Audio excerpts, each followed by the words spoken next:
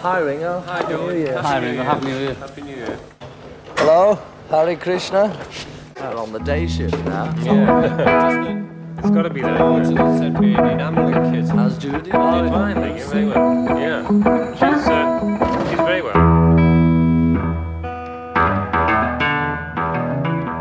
See, the thing that I feel about the motion of it is very, bandy.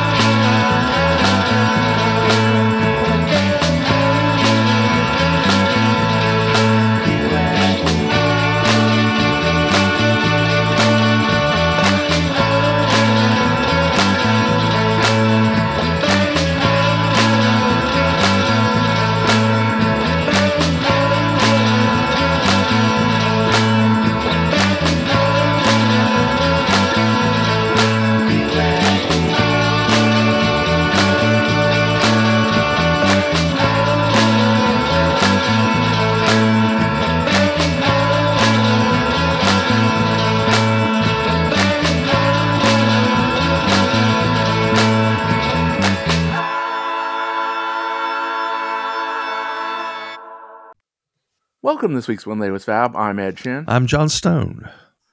Well, let's see. We are finally to the last week of the Let It Be box set. Yeah, you could call it part of Let It Be, but most of it seems to be about Abbey Road. We'll get into the tracks individually here shortly, but what I will say is my general feeling is this disc really sort of feels like a bootleg to me. Yeah, just bits and pieces and working on songs, and it just happens that they're songs for the next album for the most part. That's kind of what's interesting about it.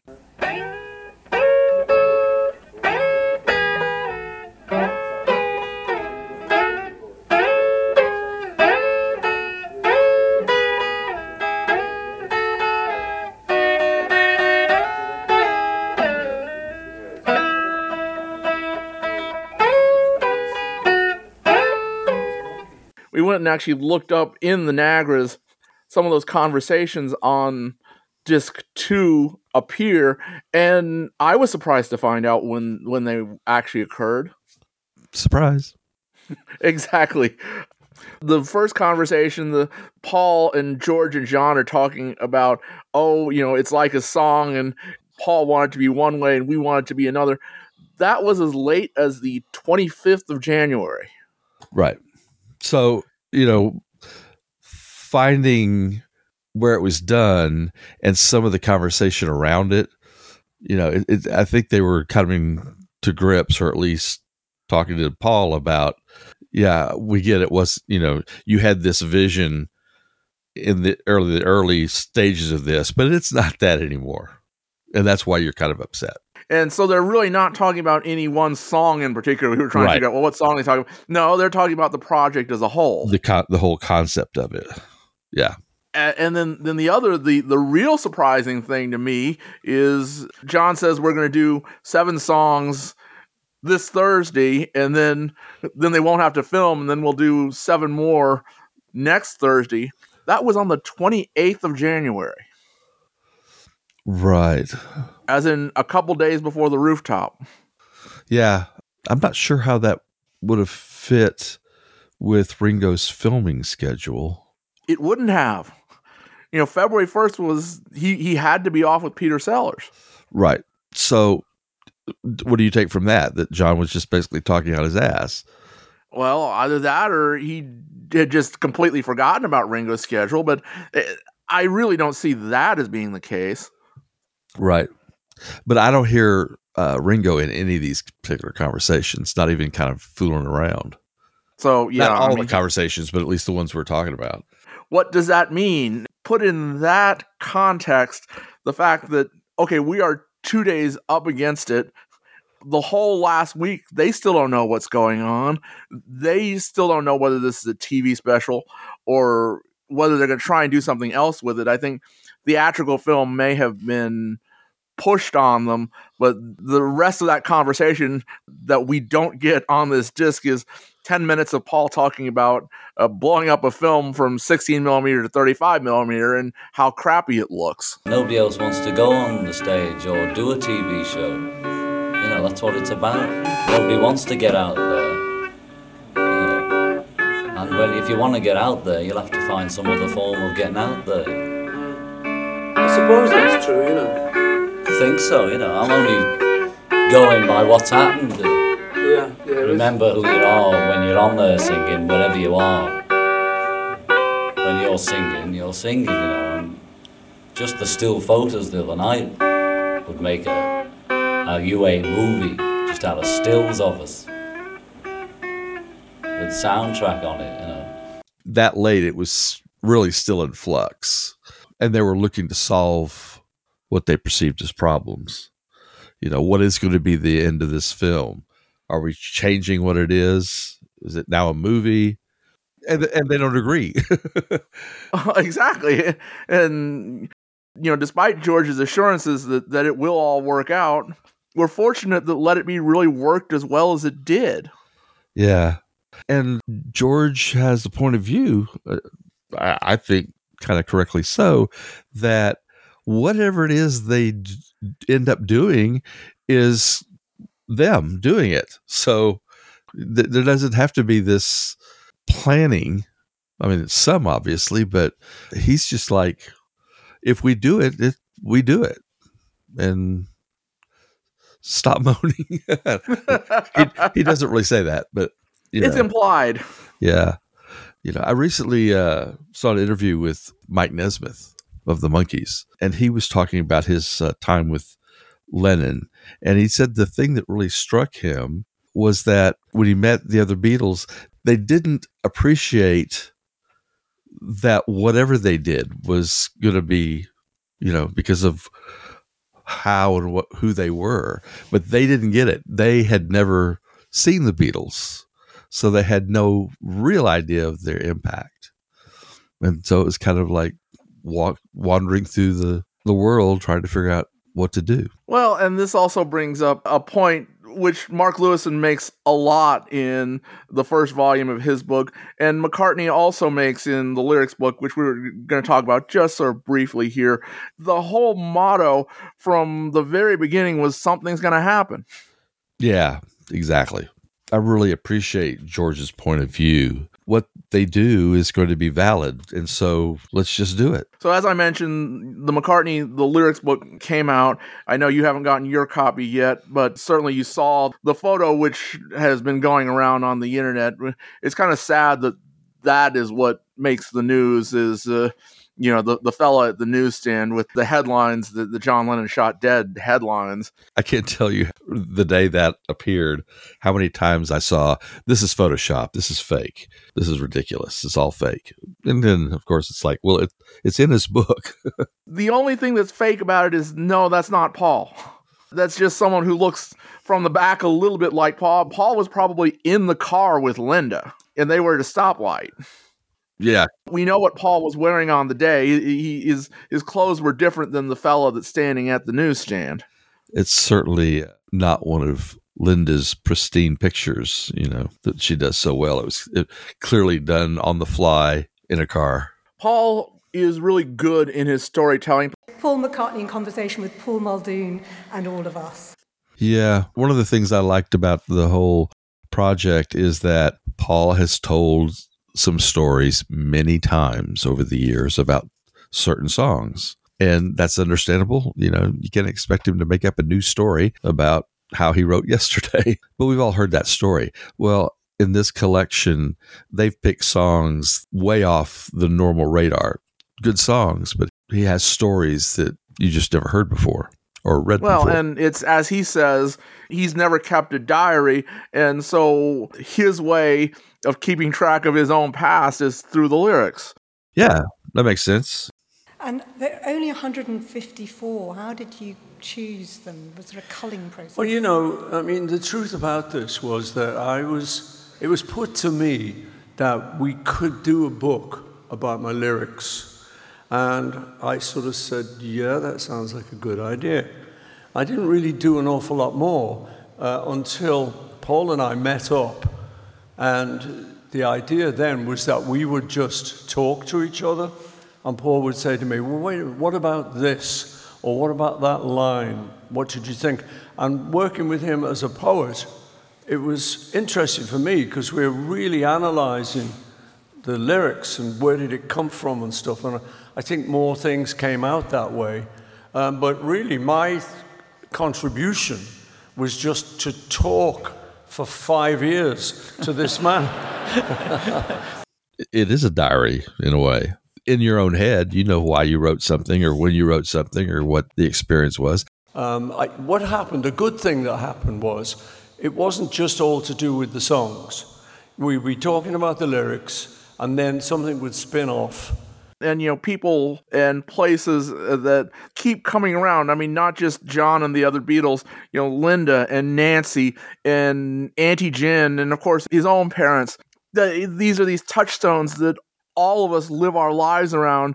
You read these stories and it's like, yeah, you know, Paul is just another guy.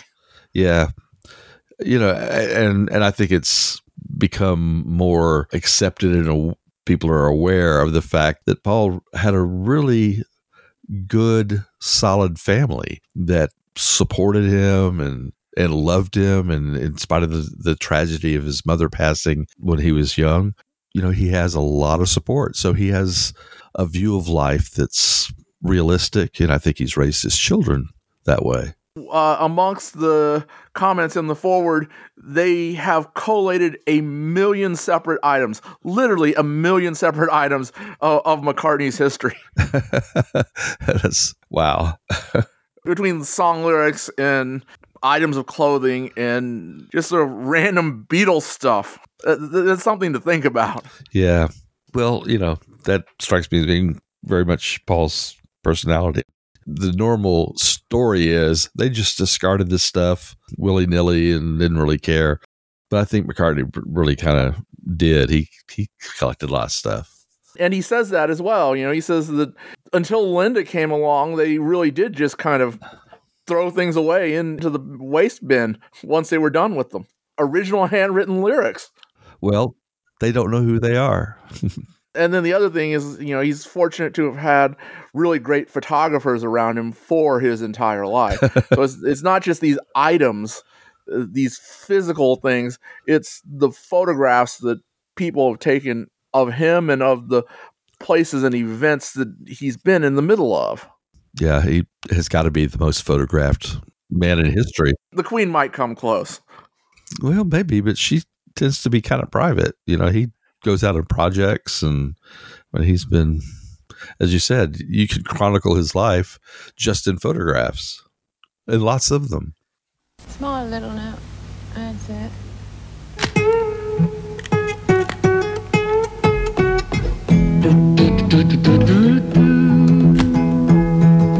Take these broken wings and learn to fly.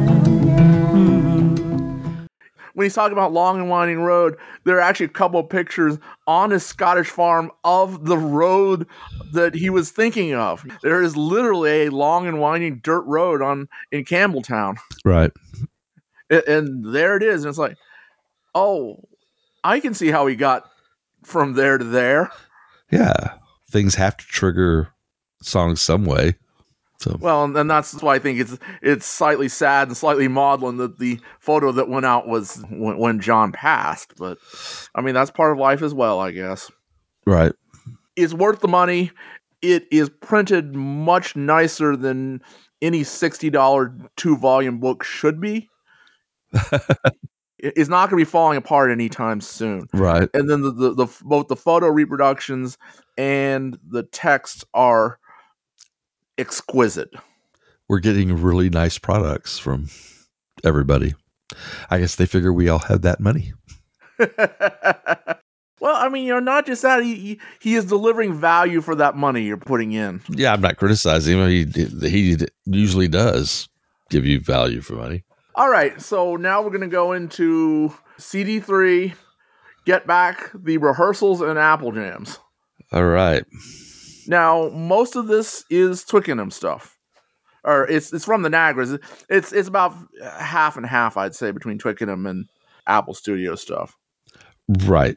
The stuff from Twickenham, which didn't make it, that didn't get brought forward into the Apple Studios, I've always been like, oh man, if they would have finished Susie Parker or Give Me Some Truth, or, Paul played a good portion of Another Day. I mean, there were songs kind of floating around. Backseat of My Car was around. Yeah. Every night. I mean, there were songs floating around, and it just seemed to me like you develop what you have, and they just didn't take the time to develop those songs for that project. But I've always gone like, oh man, I wish I could. The Beatles playing Another Day, that could be great. The first track is meant to be a counterpart to the first track on disc 2. On the Day Shift now, George and Ringo coming in. This is very early. This is right at the start of the sessions. Right. And they were not, used to coming in early to play music. They did it one time in their career, but at that point, it was like showing up at 10 o'clock or more like 12 when Lennon rolled in. But it was a new way of working for them. And they didn't seem real happy with it. I mean, you even listen to them; they're putting on a good face, Well, hello, cameras. Right. They all had to travel in, and they had to go through the gates and go through security, and not fun for them. Nope, they didn't like it. You go back to Hard Day's Night; they were 5 years younger. They could stay out all night and roll into the studios, having slept about 2 hours. Right.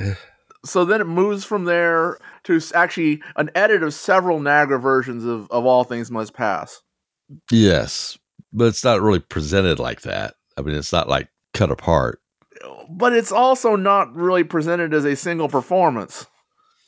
Yeah, you can tell from the beginning of when they're working on it to the end when they kind of have a pretty good harmony thing going. I mean, unless you believed it happened instantaneously, there was some work done. Oh, it's not, and if there's people joining in, I'd appreciate it too. Sunset doesn't last all evening. Doesn't last. The wind carries those clouds away.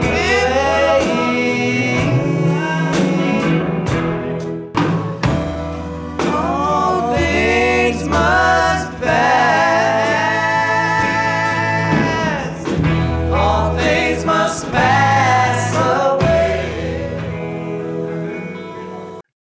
There's actually 4 different performances, but they are all between the 2nd and the 3rd of January. The thing that I feel about the motion of it is very, bandy. Yeah. It's like that. I've always never really gotten George's comment that they wanted it to be a little bit like the band. But this version, I can kind of hear it. Yeah, I've read before that was what he was kind of looking towards, but he changes up the rhythm of the guitar, so it does sound more like the band. Yeah, that's what I'm saying. Pieces of the version that are here sound kind of like the band. Yeah. And, of course, George had just spent the last month or 6 weeks in Woodstock with the band and Dylan. Right. Let's see, music from Big Pink was out, and then Dylan was still working on his stuff. Correct. But I think some tapes were about, George gave Ringo a copy of the Basement tapes. Yeah. Or some version. I mean, I think the Basement tapes has become a name for this kind of massive amount of stuff. And that wasn't all being passed around. It was more compact, several songs. A tape or two's worth of stuff. Yeah. Mighty Quinn and I Shall Be Released. And incidentally, I finally got a chance to watch that band documentary on Netflix. That's really well done. Yeah, I liked it a lot. George gets about 2 words in there, and it's like, well, I would have thought, coming from the Beatle perspective, it always seemed like what George did during that time out in Woodstock was much more significant than they make it here in the documentary. Yeah, it is kind of weird because, George himself made a point of it, saying that, he'd spent time there and was treated as an equal by everybody. And then you come back to the sessions at Twickenham and he felt like, it's the same old thing and I'm treated the same old way. Well, it's a big chunk of why he would come to refer to it as the Winter of Discontent. Exactly. So, yeah, it's weird that being a big thing in Beatledom that they didn't talk about it a little bit. They don't even mention that Ringo was there in the last waltz, although Ringo is in the bit of video that they do show. Yeah, that's true. From the show. And while less of a big deal, he is there. And, anytime you get a Beatle doing anything, it should at least be noted. Well, it's hard to miss him. So the next track is Concentrate on the Sound. I'd like to say that I like the intimate idea rather than a large one. Simply because we should concentrate on the sound. We should concentrate on the sound. Thank you very much. The chat on this disc is a little less enlightening, I think. This is kind of a bootleg, the official equivalent of a bootleg disc, and the chat makes it feel like that, where it's just, oh, well, here's some random bits of chat that we pulled from the Nagras. Right. I don't know. Somebody must have felt like it was a reason to put it there because they don't pepper this with a lot of talk for the next several songs. There's some, but not a lot. So then it moves on to one of John's rehearsals of Give Me Some Truth, although not the one that I like. I like the short-haired Gary Cooper version. Right. Maybe they didn't want that because they didn't want the name on there or something. It was all right. No, freaked out. Yeah. Yellow Belly, son of Gary Cooper, gonna. Yeah. No, me. Selling me dope. Gotta hope. It's just money for rope. Down Yellow Belly, son of Gary Cooper, never selling me dope. Any other guitars of mine? Money for rope. What have I got?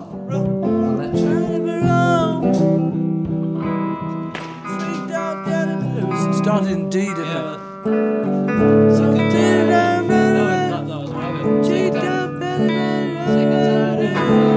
Yours was in E, wasn't it? Oh.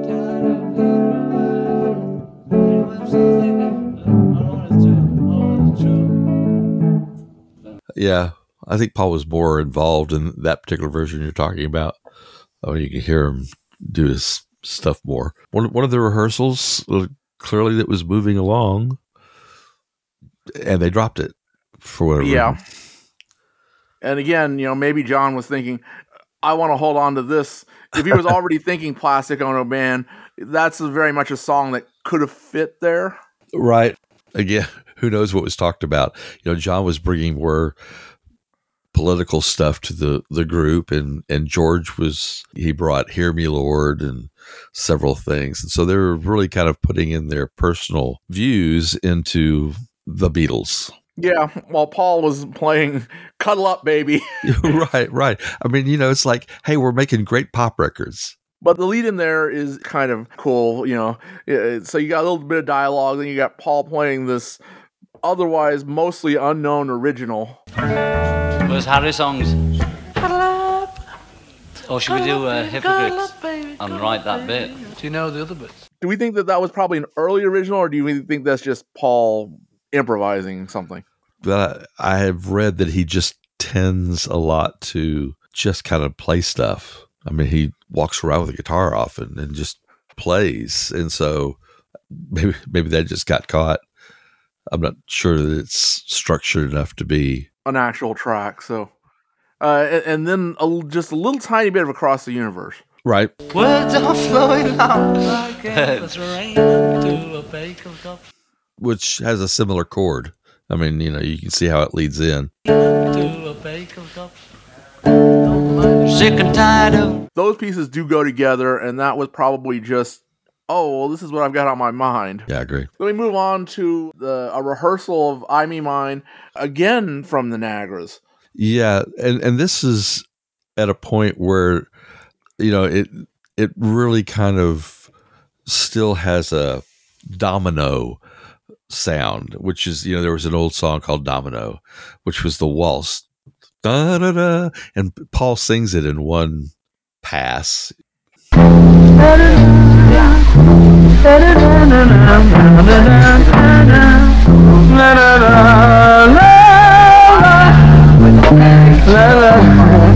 gonna love this on Rushes.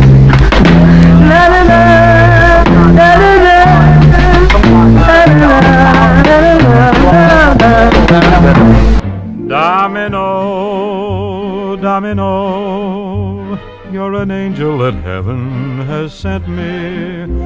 Domino, domino, you're a devil designed to torment me. When your heart must know that I love you so. Tell me why, why do you make me cry, Domino?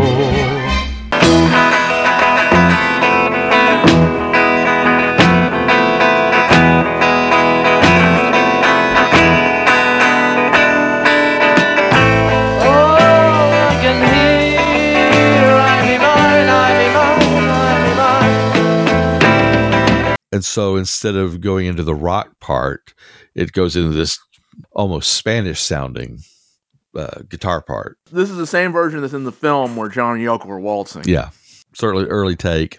It's not nearly done yet. I Me Mine was one of those songs that got dropped. I mean, they had to come back and record it in 1970. So this was one more song that actually wasn't part of the project. I mean, it had been rejected. It was only used because, part of it's going to be in the film. Yeah, although, it might have gone somewhere else. It doesn't really sound like a single, though. No. And it doesn't fit on Abbey Road, so I don't know where they would have put it. They were not in the habit of getting this far with recordings and just dropping them. Leave My Kitten Alone and 12-bar original and One After 909. That's about the only ones that I can think of that they actually took this many takes before they said, okay, we're just going to leave it. So I don't think they would have just discarded it. Well, it wasn't part of anything, really. Yeah, that's true. I mean, no reason to go off into supposition land. This might have ended up somewhere or it might not have, but something will work out. And what worked out is, we like this footage of John and Yoko waltzing. So yeah, it made it in, but just the fact that it didn't make it to the John's mix, and he was not afraid of putting incomplete stuff. So it truly kind of was rejected at that point, I think. Yeah, this is true. But that's supposition.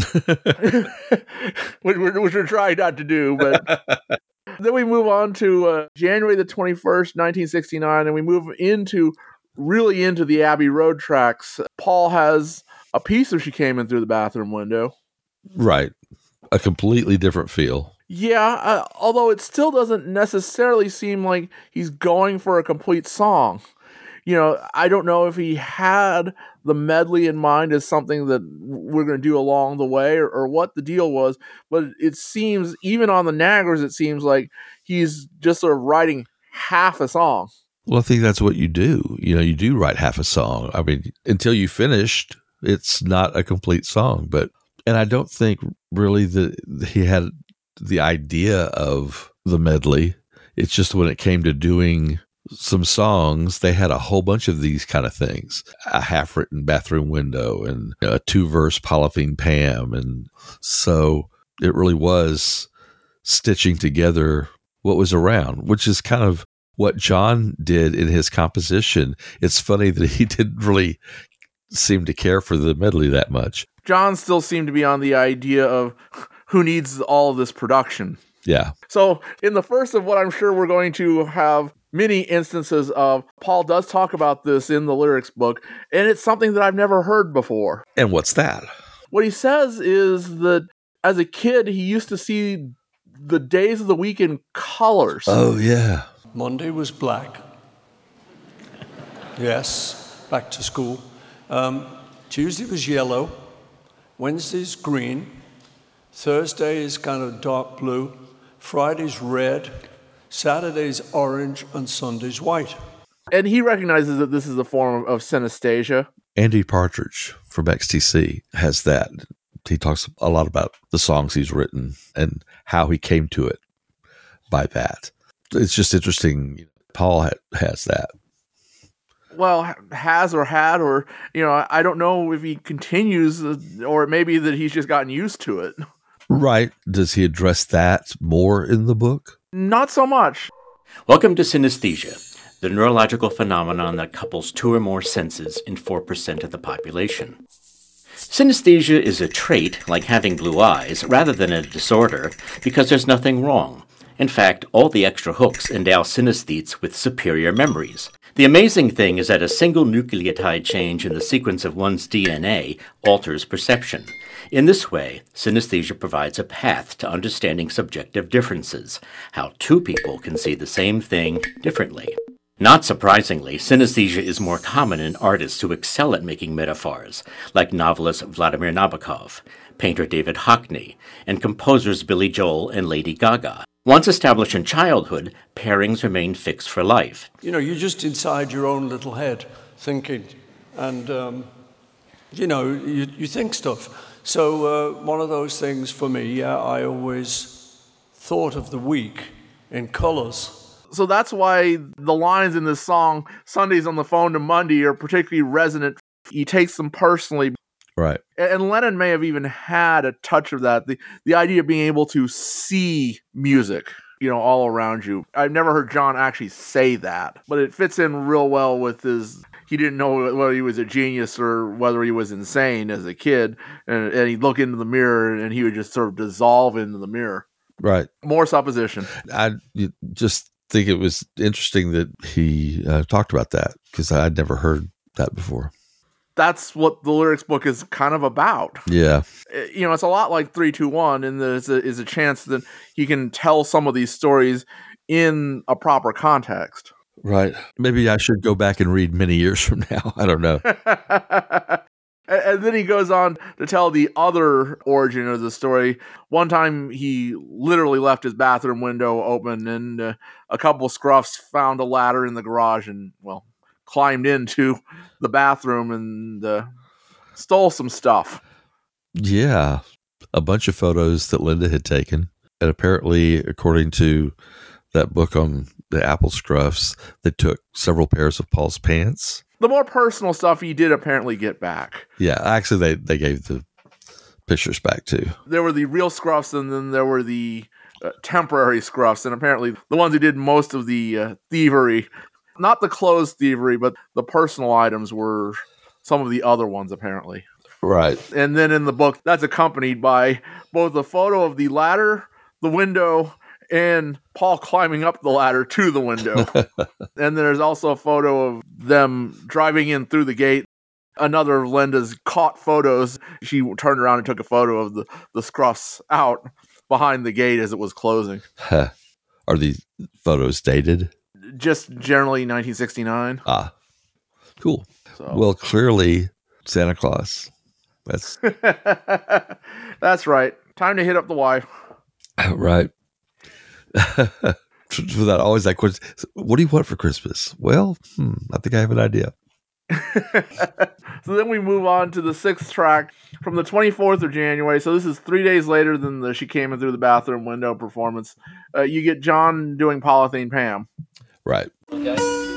Mashed potatoes. Don't do it, Richie. Don't do it.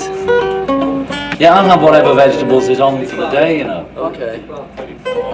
Mal, so we'll have whatever the vegetables are. If they've got any cheese sauce for the cauliflower. Well, let's have a mushroom omelette then. Well, they seem to give us cauliflower yesterday. That's a lot mixed in. Okay. I'd like cheese sauce when they have cauliflower. You should see Polythene Pam. She's not good looking, but she looks like a man. It's slightly edited from what's on the Naggers. John was working on Polythene Pam for quite a while. I think it dates back to India. Yes. And, the idea of it has been traced back to in their early days, of the group. He wrote it in India, but the inspiration, there's a couple of different stories about that. One of the cement mixers, the girls who went down to the cavern, would apparently eat polythene, and they called her Polythene Pat. I've read that. That couldn't have been too good for her. And then the other one, the more salacious version, is apparently in 1964, John was hanging out with their old friend Royston Ellis. Yeah. And they went to some adult party. Right. To be polite about it.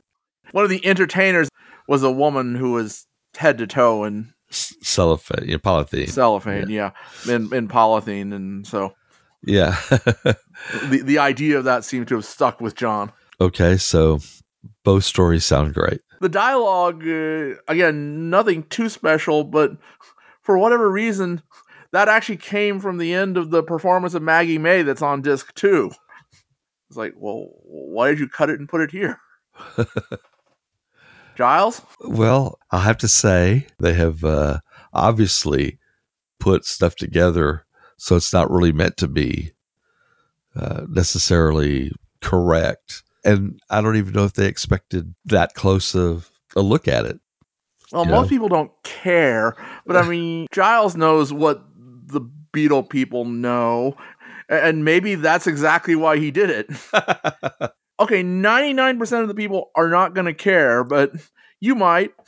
And so I'm making this edit just because I feel like it. So this is just a sleuthing. He's just like, I'm going to leave little things for you to find. Well, and again, that goes back to what we were talking about at the top. The way it's placed within disc 2 makes you think the two significant conversations were much earlier than they actually were. Right. Because I am not a casual listener, I don't really know what the effect of that is. I mean, is this telling a narrative of anything? Or if you had just come to this, is the placement of certain pieces of dialogue meant to mean something? Or is it just, as you once suggested, it's just stuff, they put this little bit in. And so next, continuing on the Abbey Road theme, again from the Niagaras, Octopus's Garden. Right. And, they played bits of this in the original film. They played bits of one performance. This is from the 26th of January.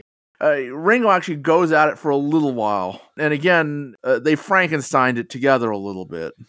Right. Well, in every other Beatle album, Ringo has a song. And so, this was going to be his song. They worked on it at Twickenham and they brought it into Abbey Road as well. A lot of the songs here, but this song in particular feels like a writing demo. Keep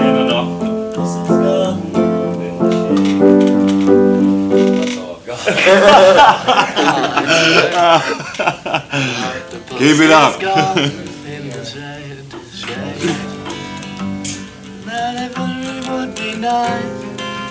Really would be nice. I'll need a few more bits of that and then we'll go into selection. So come with me and we will see.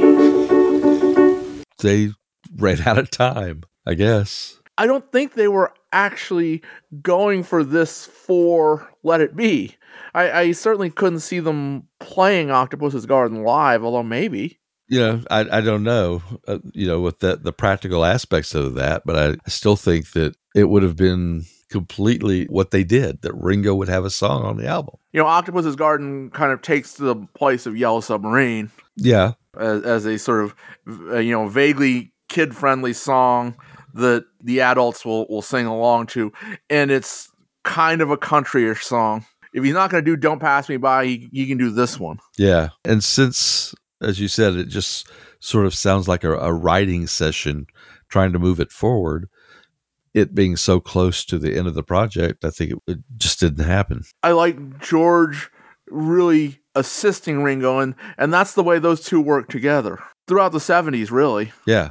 By the time they got to things like Photograph, they were a well-oiled team. Track 8 is a jam of Oh Darling from the 27th of January, 1969. This feels much more like the 50s song that Paul always wanted it to be. When you told me, oh darling, when you told me you didn't need me anymore, well, you know I nearly broke down and cried. There's some of that on the version on Abbey Road, but I can also see why from this version, John said he should have given it to me. I would have sung it better. I think it's one of those songs that got smoothed and produced as it went along. You know, what we're hearing here is that kind of original inspiration for it. And then when they recorded it for Abbey Road, it was them and George Martin. Another thing we've discovered frequently through these tracks is John just likes to break into lyrics. Whatever's on this piece of paper in front of me, I'm going to start singing. And he makes it work. That's the amazing thing. You know, it works to the tune. The genius of John Lennon. Yeah. Just heard that Yoko's divorce has just gone through. Free at last. I'm free.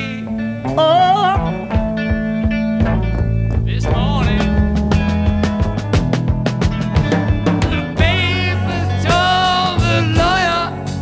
It's okay. Believe me when I tell you. And then Paul harmonizes with him, which is also kind of cool. Yeah, they just weren't getting along. There's a little bit less of John and Paul having fun on this disc, but here's a moment where they are really sort of enjoying themselves together. Yeah, I agree. Fun to listen to. So we move off of the Abbey Road stuff. We go on to take 8 of Get Back from the 27th of January, 1969. And the tape box for this is shown in the book on page 84. Nothing really too special about this, I don't think. I thought of, George Martin's comment. The next take will be the one, you're right there. And so, on this song, they're all playing the parts that they will eventually play. It's just not quite together. I think it's shade too slow now. I think it's lost a bit. Okay, man. Well, and it's good to hear George Martin. We don't get much of George Martin on this set. Not sure whether he was taking part in the overall project or maybe came in for certain tunes. He was certainly around most days when they were in Apple Studios. He had to look after the EMI equipment. Right. He's not going to hand the portable 8-track recorder over to Glenn Johns and say, here, have at it. Right. I'm dropping this off. I'll pick it up in a couple of weeks. He did a fair bit of the recording of the Rooftop show. I don't understand quite how he lost his producing credit on this, to Phil Spector. Or to Glenn Johns, for that matter. Right. I was losing control. My voice wasn't heard, and I got very dispirited indeed. Glenn Johns probably was producing by the strictest definition. We've been joking about all the instances where Glenn or Glennis comes up in here, but that just shows that he was the one who was actually not only pushing the buttons, but listening and answering the questions that a producer might be doing. He was doing something that was coming into the way people worked, but over at EMI, Abbey Road, the producer didn't mess with dials, the engineer did. And so Glenn Johns was mixing, actually recording them and producing them. I was working with Glenn Johns, who was a very good engineer, who's a producer now. The 10th track on here is something that Glenn Johns did actually use in the very first version of Get Back. It's The Walk. Right. Which was a Jimmy McCracken song. This was on the first bootleg that I bought. And this version that's on the box, it's just like, wow, okay, this actually sounds halfway decent. They're jamming and don't get through it. But as a recording, it sounds pretty good. Paul clearly only remembers the chorus. Yeah. Which is actually kind of a shame, because I went back and listened to the original record. That's a pretty soulful record, and Paul could have done a great version of that. Well, I know you're off the Texas hop. I know you're off the old Foxtrot. But when you do the walk, you ride in style. You just shake your hips and close your eyes, and then you walk.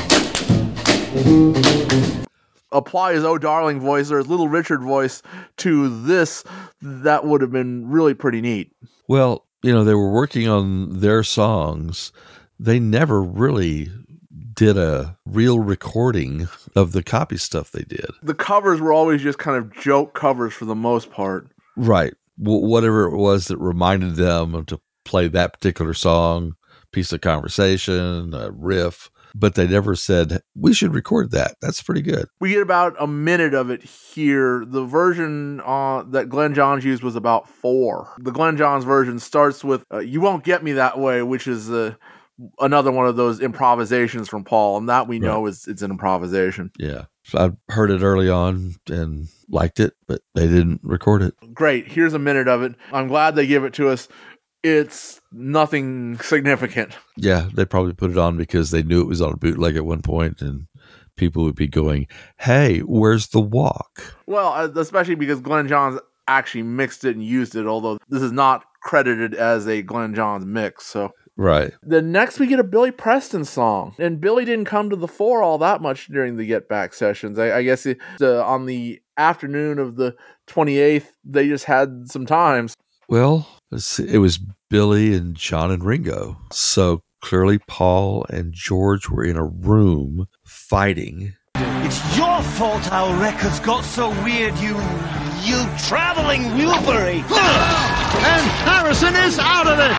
This is nice. It says with John and Ringo, and they're kind of there. Yeah, it's mostly Billy, although you can hear Ringo's drums somewhat. Yeah, and somewhat being the relative word. The whole thing is just kind of, it's okay. I don't know if this was something that was coming out of John saying, well, do we want Billy to join the band? Because that also would have been floating in the air at that point in time. Maybe we should try and get Billy a number on Let It Be.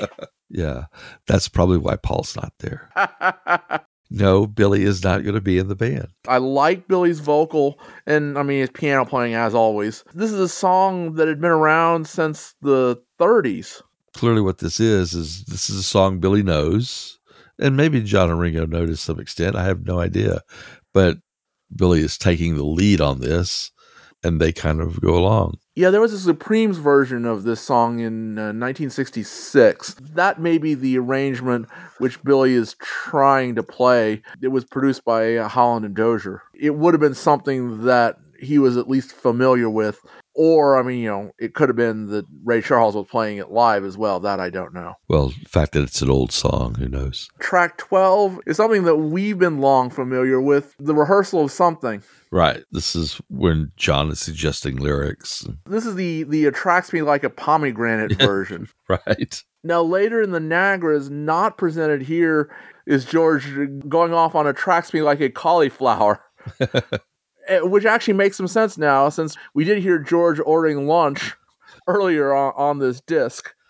Yeah. But one way that's very common when you write, you kind of write in syllables. It may not be even recognizable, but the sound of a vowel or something fits into the melody. And pomegranate just doesn't. But cauliflower is much more like No Other Lover. But you didn't mention cheese sauce in the lyrics, see? So that was why it was on George's mind as part of his lunch order. That's kind of funny, because isn't that the criticism of Paul McCartney, that he just kind of writes about whatever's right in front of him? And George mentions that the song has been around for 6 months, which works timeline-wise with when James Taylor would have first shown up in the Apple circles. Yeah. Mid to late White Album period. We only get a couple minutes here, but what's on the Nagras is like a full half hour. You had a lesson on how to write a song. You could probably teach a class based on that half hour. Yeah. I thought about the same thing with the tape I had of the evolution of Strawberry Fields from the very earliest demo. And there's lots of changing demos to the end. So you could teach class on that. So then we go to Let It Be, which isn't necessary except it's historically significant. Take 28 from January 31st of 1969. That was the last day. As it's described, it's the last take of the last song of the last day for what became this project. Right. So this is the end of it. We're not doing it again. Except when we come back in 7 days. And well, I may come back to it next year. We'll have to ask Phil Spector, who's not quite on the scene just yet. The chat at the very end is new. We've never actually had it anywhere, so this is unique to the set. Yes.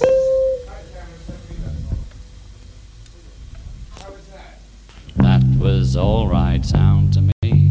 It sounded wonderful, as good. The last two, sort of. The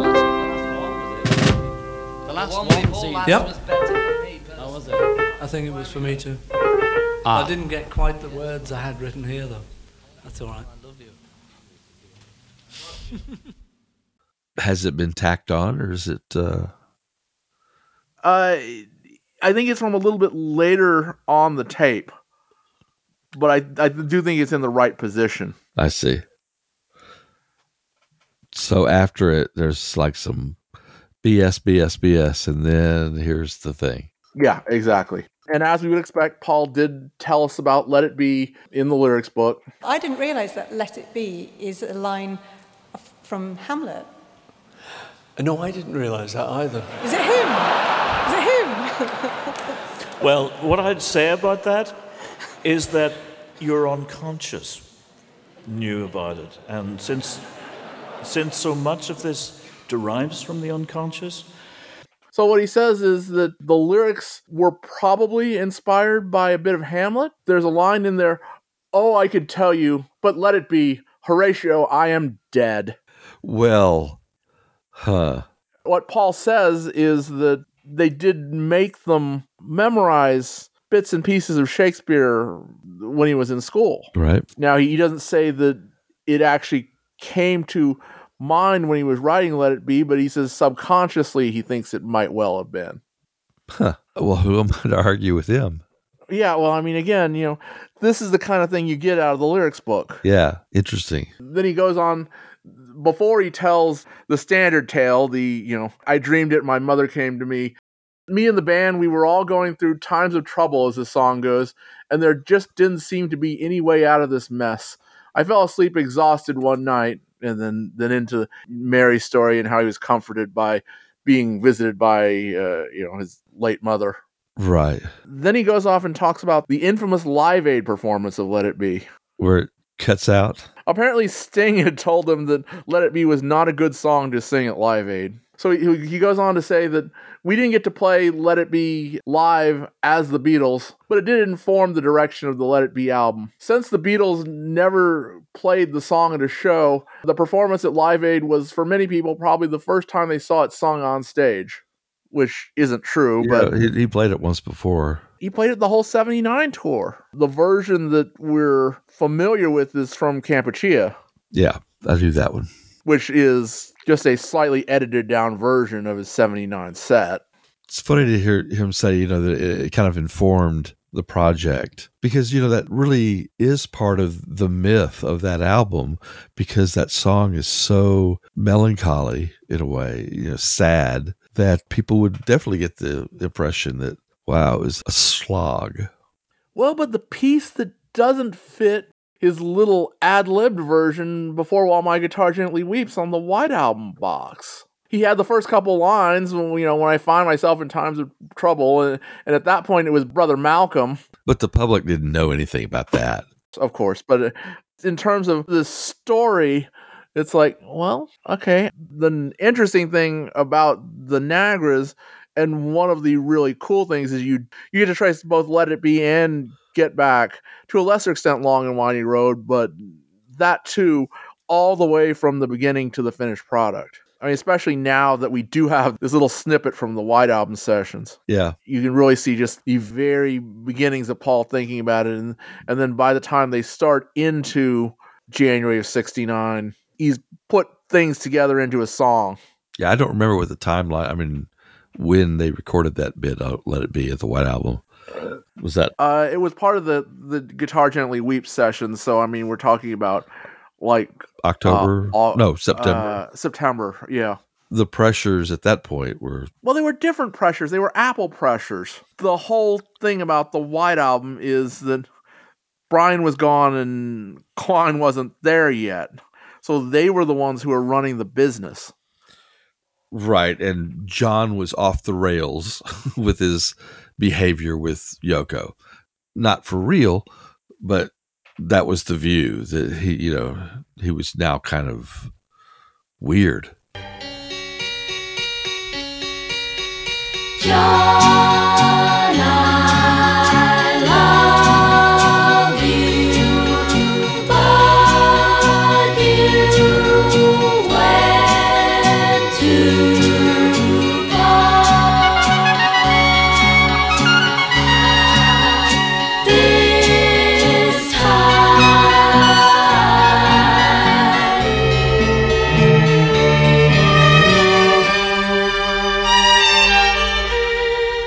One thing which we didn't mention, which I wanted to bring up, so we did actually go into the Nagras and look for that the clip about Paul and moaning, and the full-length clip ends with Paul talking about John going off and being in a black bag in a couple months. Right. As you pointed out, that hadn't happened yet. That was 2 months later. So clearly it was part of the conversation going on.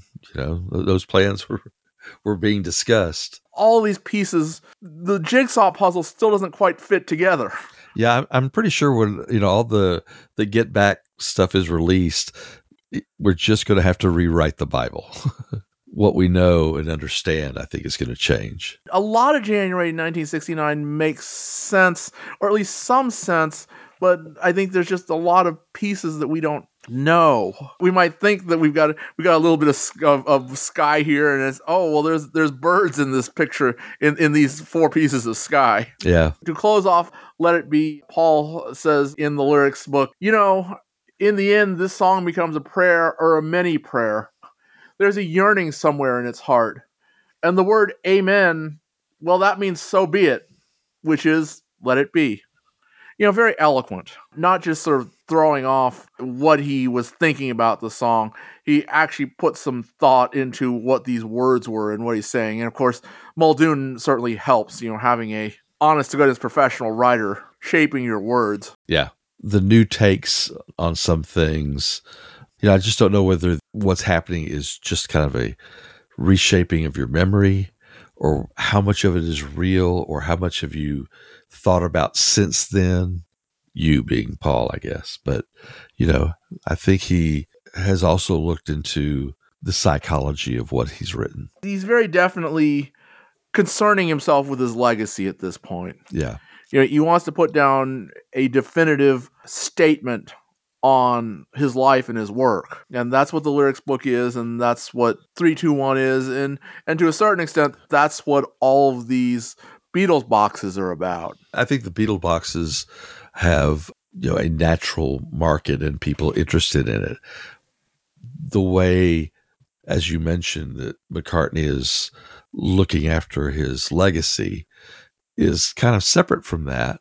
So far, he's done a very good job, I think. Certainly better than we might have expected, and better than, of course, there is nobody of comparable stature. He's very unique. The songwriter and a great performer. I love him. It took 3 people in the 40s to be what Paul McCartney was. Absolutely. And in large respect, he's a great arranger, a great producer. You can take all sorts of aspects from his career and just go and look how good he was at that. All right.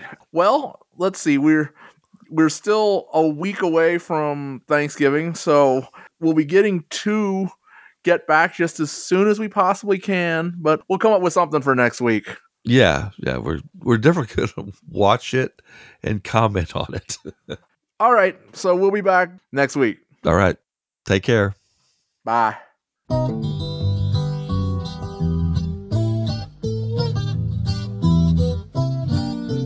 Subscribe to When They Was Fab on iTunes, Podbean, Stitcher, or wherever finer podcasts are found. Please join our Facebook group, and we could be reached at When They Was Fab and on Gmail. The opening theme was written, produced, and recorded by Jae Young Kim, Feast or Famine Studios, San Francisco, California.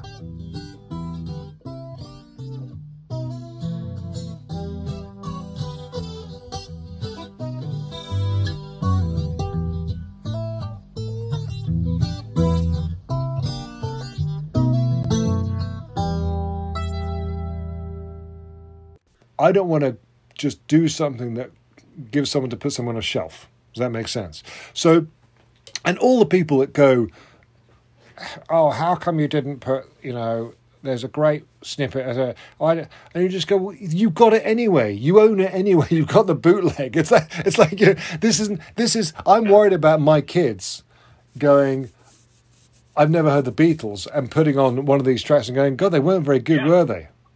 To a certain degree, because it's kind of not for the generation that want this stuff. Listen, the Beatles fans are the most amazing fans in the world. However, what really intrigues me is people going, wow, this band are great. My kids now listen to things on Spotify or an Apple or whatever, and now I'm in the car with my daughter going to take her to school, and she's like playing me, Billie Eilish, followed by The Chain by Fleetwood Mac.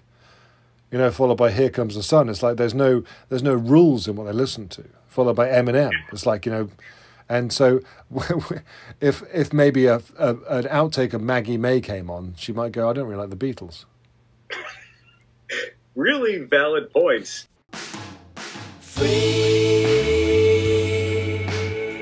I tell you one thing, there's sickness going on and there's some good people doing work in hospitals. But they got no bread to do it on. Not only are they working in a miserable condition with sick people, but they're scraping the barrel for funds to keep going.